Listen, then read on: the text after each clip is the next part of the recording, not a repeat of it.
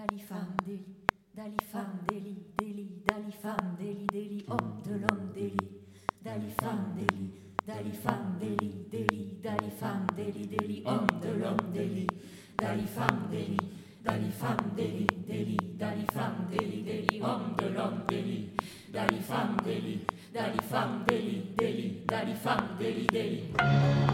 Dali dans les flammes et l'homme qui dit la femme délit.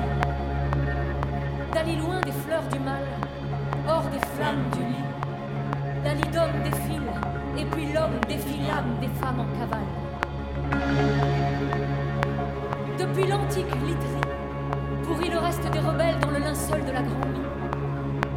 De la vestale à l'immorale, il n'y a qu'un pas, pourtant elle boite dans ses bas.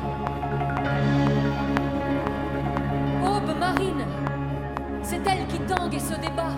Son port d'attache est comme une encre dont le bassin pour eux vous noie. Il est des jours où l'on ne sait pas comment, ni pourquoi. L'antique sonnet ne charme plus, la moule à son rocher n'est plus. Quitter le port, nourrir la rime, viser le phare, braver l'abîme.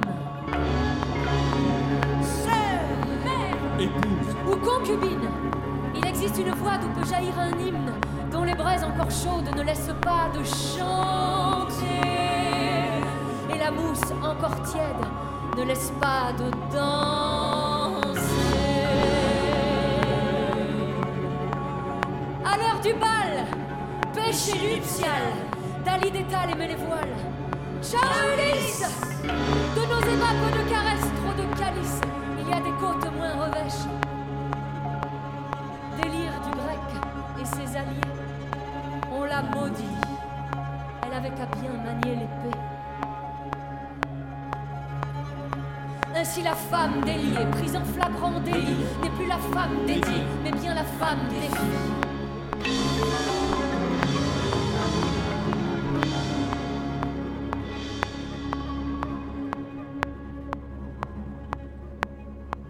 Dali sonne le glas, délit en bloc le glaive. Un délit de fuite, ils disent. Dali c'est lit, c'est tout. Dali c'est lit, libre.